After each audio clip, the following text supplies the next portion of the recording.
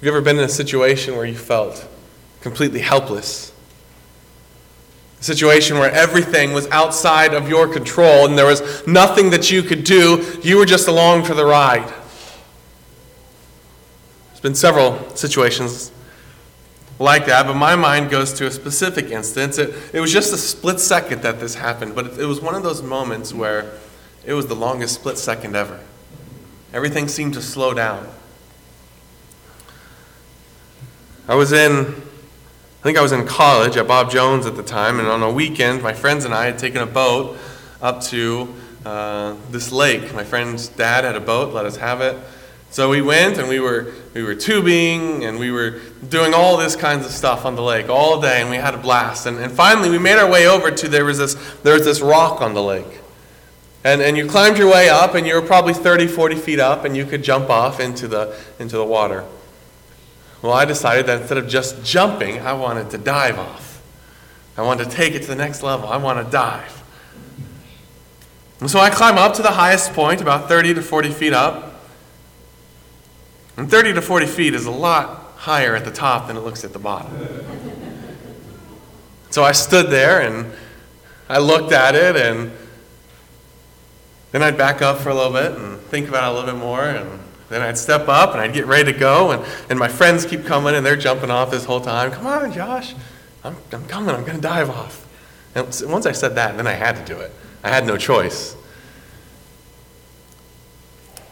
See, what I was scared of, my biggest fear, was that when I dove, that I would over-rotate and then I would land on my back, and that would not be fun from 40 feet up.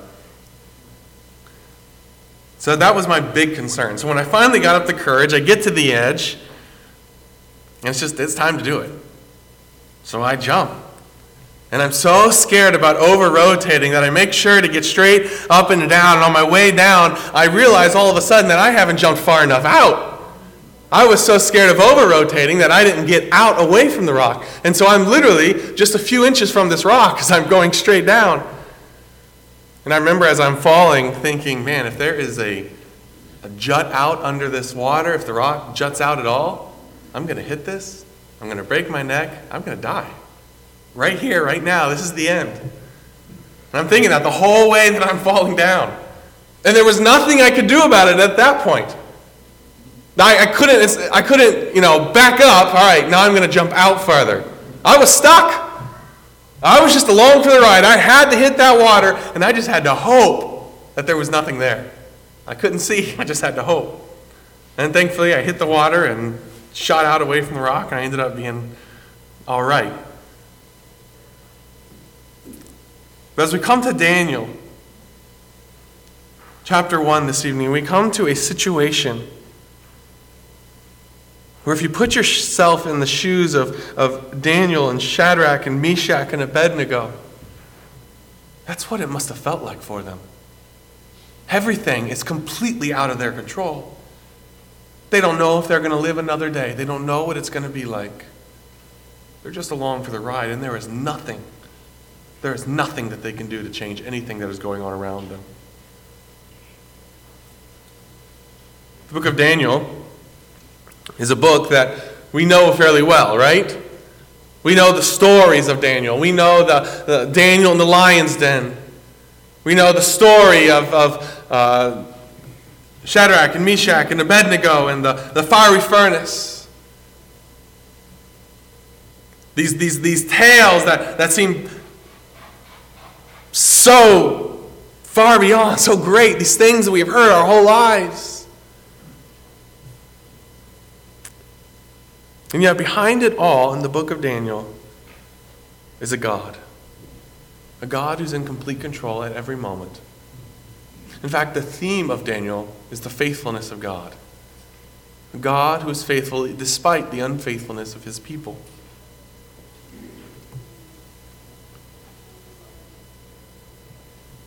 As we look at this passage this evening, we'll see the setting of Daniel, the situation of Daniel, and the sovereignty of God in Daniel. Daniel himself is a contemporary of Ezekiel and Jeremiah. At the time, as we come to our passage this evening, at the beginning of the book of Daniel, he's probably just a young man, no more than 15 years old. He lived to be approximately 85 to 90 years old. He lived through the whole captivity. I love history, so one of the things I do a lot of times when I start a series like this is I'll back up to see what's going on in the rest of the world at this time in history. Where are we in history?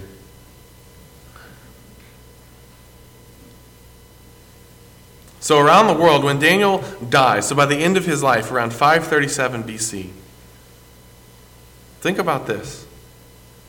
Confucius is in China, and he would have been about 14 years old. Buddha is in India, and he would have been about 46 years old. It's fascinating to me to put that kind of stuff into context of where we are, not just in the Bible, but in the larger world history.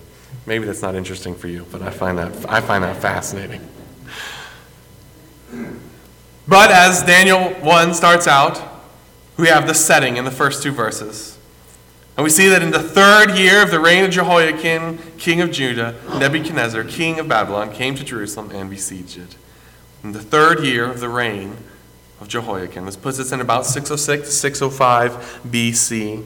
606 to 605 BC.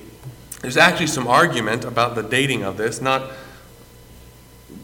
the issue that people would raise is that Jeremiah in the passage says that it's actually the fourth year of Jehoiakim.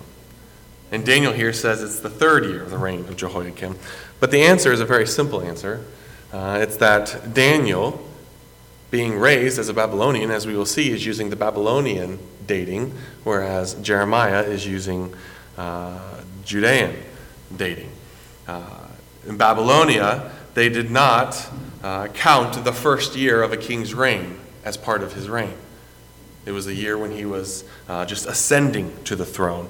And so this would be then, according to that, the fourth year of Jehoiakim, but according to Babylon, the third year. And so that's where we find ourselves in the third year of the reign of Jehoiakim, king of Judah. Judah, as you may realize, is the southern kingdom of Israel. At this point in history, the northern kingdom of Israel has already been, the northern tribes have already been carried away into their own captivity in 721 BC, a little over 100 years earlier, by the Assyrians. So in this time, the southern kingdom has kept going until now. Jehoiakim himself, king of Judah, was placed on the throne by Pharaoh Necho in 609 BC. His father Josiah had died in battle against Pharaoh. Another king had taken over, but as the Pharaoh came back through, he deposed that king and set Jehoiakim up. Jehoiakim promised faithfulness to this king. In fact, Jehoiakim put all of his eggs in that basket. He looked to the king of Pharaoh, to the Pharaoh of Egypt, rather than to God. And in Jeremiah 22, 18 to 23, Jeremiah announces that because of that, there is coming judgment. So here we are just 3 years later in the third year of the reign of Jehoiakim, king of Judah. And here comes that judgment. Nebuchadnezzar, king of Babylon, came to Jerusalem and besieged it. Here we're introduced to another figure, Nebuchadnezzar. Nebuchadnezzar is one of the most, as one of the commentators put it, he's one of the most competent rulers of ancient times. His name is all over Scripture. In fact, more is said of Nebuchadnezzar in the Old Testament than any other foreign ruler, except maybe the Pharaoh during the time of the Exodus. God uses this king, this pagan king, this foreign king. He uses him for his purposes. Nebuchadnezzar, king of Babylon, comes to Jerusalem, and he besieged it. Again, put yourself in the shoes of Daniel. Put yourself in the shoes of these other young men. He's a young teenager, no more than 15 years old. Your city is being besieged by the greatest king with the greatest army in the world. the city that you love. Not only is it besieged, it is overthrown. This verse 2 tells us the Lord gave Jehoiakim, king of Judah, into his hand, with some of the articles of the house of God, which he carried into the land of Shinar to the house of his God. And he brought the articles into the treasure house of his God. Nebuchadnezzar not only besieged Jerusalem, he conquers. He conquers. Jehoiakim, king of Jerusalem, is given into his hand. Not only that, but he goes into the temple and takes some articles from the house of God. This would have been a normal practice in the day. As you conquer a people, it would have been normal to take their God and to take it back to your God. Your God, who by your conquest you have proven is greater.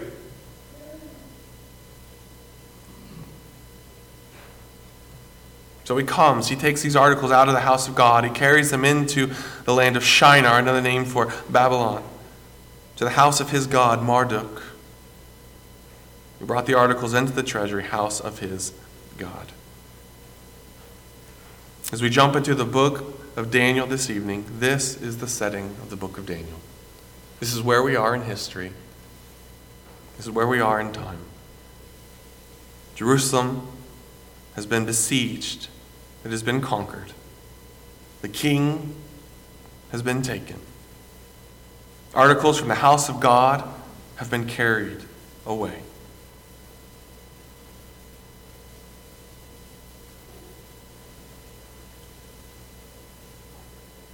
This is not the final deportation. There's actually 3 deportations, and this is the first.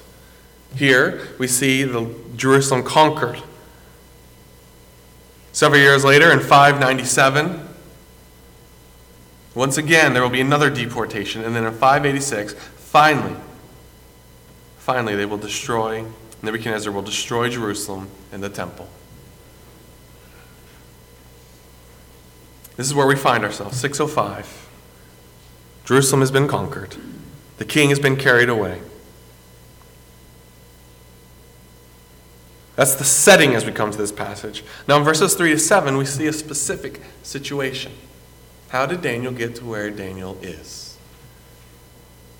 So verse 3 tells us, then the king instructed Ashpenaz, the master of his eunuchs, bring some of the children of Israel and some of the king's descendants and some of the nobles, young men, whom there was no blemish, but good-looking, gifted in all wisdom, possessing knowledge and quick to understand, who had ability to serve in the king's palace, and to whom they might teach the language and the literature of the Chaldeans. The king appointed them a daily provision of the king's delicacies and of the wine which he drank. Not only has their city been conquered, not only has their king been deposed, but here they're carried away from home. It's actually a wise move by Nebuchadnezzar. It serves 2 purposes. First, it serves as a warning against uprising. Jerusalem has been conquered. Nebuchadnezzar puts a king in place and he leaves it to run itself, but he takes some of their young men away.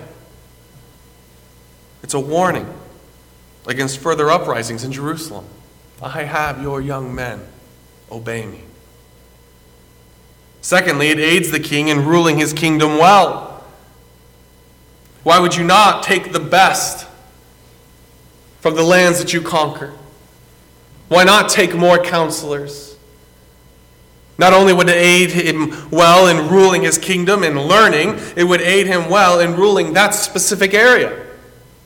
They could not only will he teach them his practices, they can teach him of their practices. This is how this king will respond. This is how the people will respond. This is how they will see that. It's a wise move. It takes these young men, these good-looking men, these men who are gifted in wisdom and possess knowledge, who are quick to understand. These are not just men off the street. These are men who come from the king's descendants and the nobles. They are young men who have been taught, who have learned, who have sat under teachers. The king takes them and he teaches them. Notice he takes care of them. He appointed for them a daily provision of the king's delicacies and of the wine which he drank. He's setting them up to succeed. It's in his best interest that they succeed. He's giving them the food that they need, the wine that they need. He's not just giving them small rations. He's caring for them. He's setting them up with 3 years of training so that at the end of that time they might serve before the king.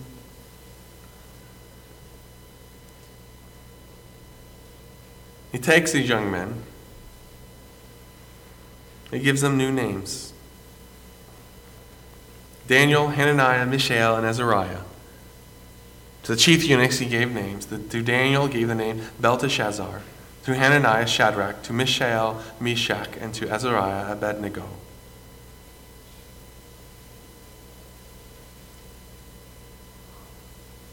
He's stripping away who they are. He's making them Babylonians. But as we'll see as the story goes forward, he can change how they look on the outside. But he can't change their faith on the inside. Their God is still in control. In fact, that's the next thing that we see. We see the setting, the conquest of Jerusalem. We see the situation. These 3 men have been carried away into Babylon. But finally, don't miss this, the sovereignty of God. The sovereignty of God. The theme of Daniel is God's faithfulness. And Daniel makes it very clear right here from the beginning that this captivity is not done despite God, it's by God. God's people have been unfaithful, but God remains faithful. In fact, all throughout Daniel, God is in control. Look here at verse 2. Nebuchadnezzar thinks that he has conquered Jerusalem because he has the greatest army. He thinks it's because his God is greater. But what does verse 2 tell us? The king of Babylon came to Jerusalem and besieged it. And because his army was greater, Jehoiakim, king of Judah, fell into his hand. Is that what it says? It says, and the Lord gave Jehoiakim into his hand. The Lord gave him. Nebuchadnezzar might have had the greatest army in the world at this time. He might have been the best leader, the most competent leader in the world at this time. But God is still in control. And if it were not in God's plan for Nebuchadnezzar to besiege and to conquer Jerusalem, then he would not have besieged or conquered Jerusalem. In fact, look with me, if you will, at verse 9. Verse 9 goes on to say, and we'll see this, Lord willing, next week, but now, start in verse 8. But Daniel purposed in his heart that he would not defile himself with the portion of the king's delicacies, nor with the wine which he drank. Therefore he requested to the chief of the eunuchs that he might not defile himself. Now God had brought Daniel into the favor and the goodwill of the chief of the eunuchs. Look with me, if you will, at verse 17. As for these 4 young men, God gave them knowledge and skill in all literature and wisdom. And Daniel had understanding in all visions and dreams. They are in the situation in which they find themselves because God has put them in this situation. And in this situation, God does not abandon them. They may be in a foreign land. Their homeland, the city that they grew up in, may have been sieged and conquered, but their God is still in control. Even in Babylon, their God is there, and even in Babylon, God brings Daniel into the favor and the goodwill of the chief of the eunuchs. Even in Babylon, God gives these young men wisdom and knowledge and skill. God is sovereign not just in Israel. God is sovereign over the world. He is sovereign in Jerusalem, and he is sovereign in the courts of Babylon.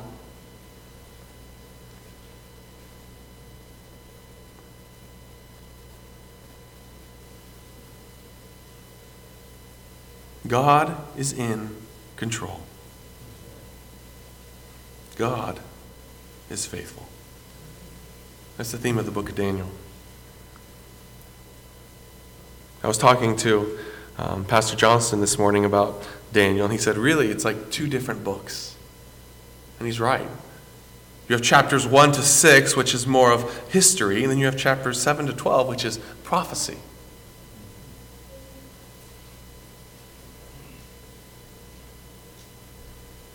And even in that, God shows his faithfulness.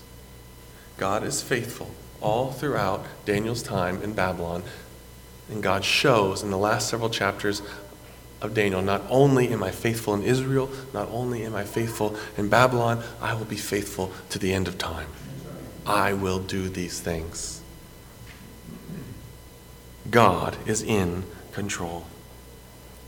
From the present chaos to future promises, God is accomplishing his purpose, not just in Israel and in Babylon and in Daniel's life, but in the world.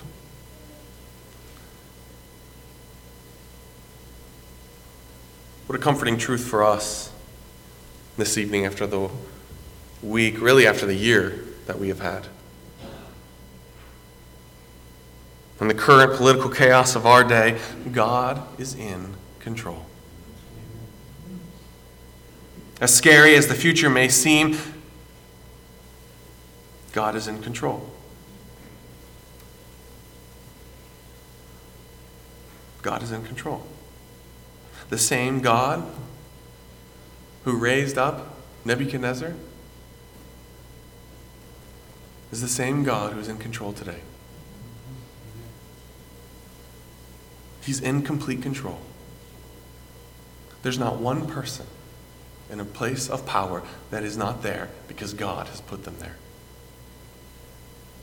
Whether you and I agree with them or not, God has put them there. And the book of Daniel is written to a people in the midst of chaos to remind them that though they had forgotten God, God had not forgotten them. I think we so often forget that first point. We look at the great stories in the book of Daniel. Oh man, that I had faith like Daniel. But think about it. As a 15-year-old, seeing your city burn, being ripped away, taken to a foreign land.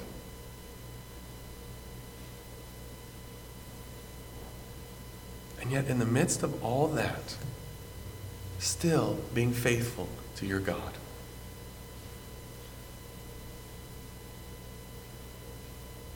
I'm sure that Daniel was tempted to think maybe God's not in control. I better do whatever I can to stay alive because I don't see any evidence on what is going on around me that God is still in control. But Daniel chooses to believe. Even as his city burns, even as his family is stripped away, even as he is taken to a foreign land, he chooses to believe. He chooses to be faithful. Why? Because Daniel believes that God is faithful. And God is faithful. As he was faithful yesterday in Israel, he is faithful today in Babylon, and he'll be faithful tomorrow wherever that may be. And Daniel believes that. He knows that. And so Daniel is faithful. And so therefore, for you and I, as we launch into this book of Daniel, even today, as we just sit back and we kind of pause and we just think about the setting. What's going on? Where are we? What's the theme? Even in that, we find reason to be comforted. Even in that, we find reason to remember the hope that is ours in Christ. And even in that, we find reason to be faithful because our God is faithful. God is faithful. And because of that, we can be faithful. We must be faithful. Daniel's faithfulness is not based on the circumstances around him. His faithfulness is based on who he knows got to be.